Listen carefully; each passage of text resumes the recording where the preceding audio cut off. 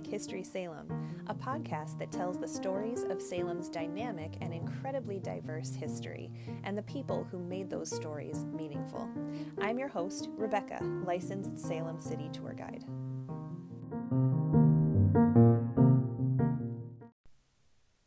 An Order of Congress, dated Wednesday, April 3rd, 1776.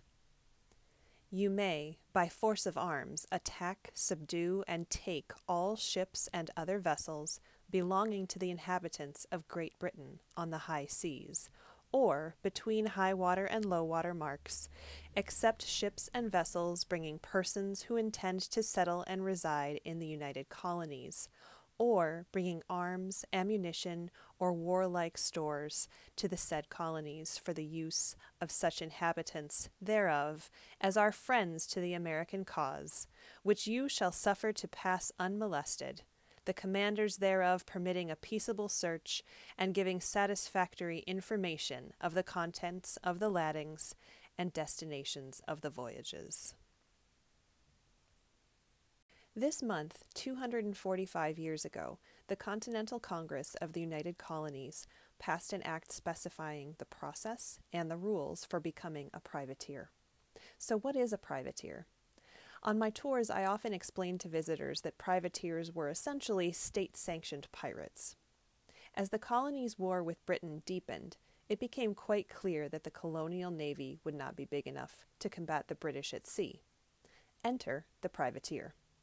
From the port of Salem alone, 158 merchant vessels became privateers that made many trips into international waters to seize British vessels and bring their cargo back to the colonies. These and other merchant privateers sent by the colonies during the war successfully interrupted British trade, seized supplies and arms, disrupted troop movements, and of course, seized and repurposed the British vessels themselves. Merchant vessels sailing from Salem had usually carried guns prior to the war in order to defend themselves from actual pirates and privateers from other countries, such as France. As more Salem ships joined the war effort through privateering, they became more heavily armed, and some new ships, such as Elias Haskett Derby's Grand Turk, were built specifically for privateering, weighing in at 300 tons and carrying 24 guns. These privateers didn't target British warships, which were more heavily armed, but British merchant vessels. Salem privateers and crews became so adept at approaching British merchant vessels that they seized 458 of them during the war. As noted in Maritime Salem in the Age of Sail, quote, Salem was the only significant New England port to escape capture during the Revolution, end quote. And it proved to be quite a busy privateering port as a result. One of the most successful among Salem privateering merchants was Elias Haskett Derby. Derby was owner or part owner of 25 privateering vessels sailing from the port of Salem during the war.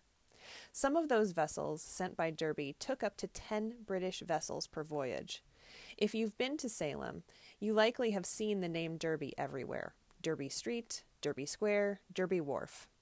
The man's reputation as one of Salem's most successful merchants is in part due to his talent and luck in privateering. As independent scholar Robert Booth writes, quote, as the years went by, Haskett Derby became by far the richest man in Salem, with a private navy that was nearly indefatigable. Young sailors dreamed of sailing on his vessels and striking it rich. King Derby achieved an almost mythical status in Salem, as all of his voyages turned to gold, end quote. Derby and his colleagues of the merchant class in Salem saw profits increase during the war, while those of other New England colonial ports decreased. Booth notes that, quote, after years of successful privateering and wartime trade, Salem's merchants and sailors believed that they could go anywhere and succeed as traders and warriors, end quote. That didn't mean that trade from the port of Salem was uniformly prosperous ever after its privateering days, though. Salem trade had recessions during times of embargo, such as 1807, just like other American ports did. The historical and cultural significance of Salem's privateering and maritime trade more broadly remains in Salem, though, to this day.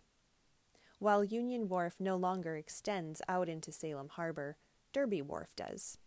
Union and Derby were the center of revolutionary privateering in Salem. Visitors to Salem today still enjoy the beautiful green on Derby Street that leads out to Derby Wharf, but many likely don't realize that wharf's historical significance. We have the National Park Service to thank for caring for the 9 acres and 12 structures that make up Salem Maritime National Historic Site, the first ever historic site to be designated in the United States in 1938. The importance of Salem privateers to the early American Republic is reflected in that designation. It's also a beautiful place to walk, to smell the sea, and to admire the replica of the Friendship, a 3-masted, square-rigged East Indiaman that's docked alongside the wharf. Derby's first house, built for his wife Elizabeth and their many children, stands nearby, standing on the street that still bears his name today.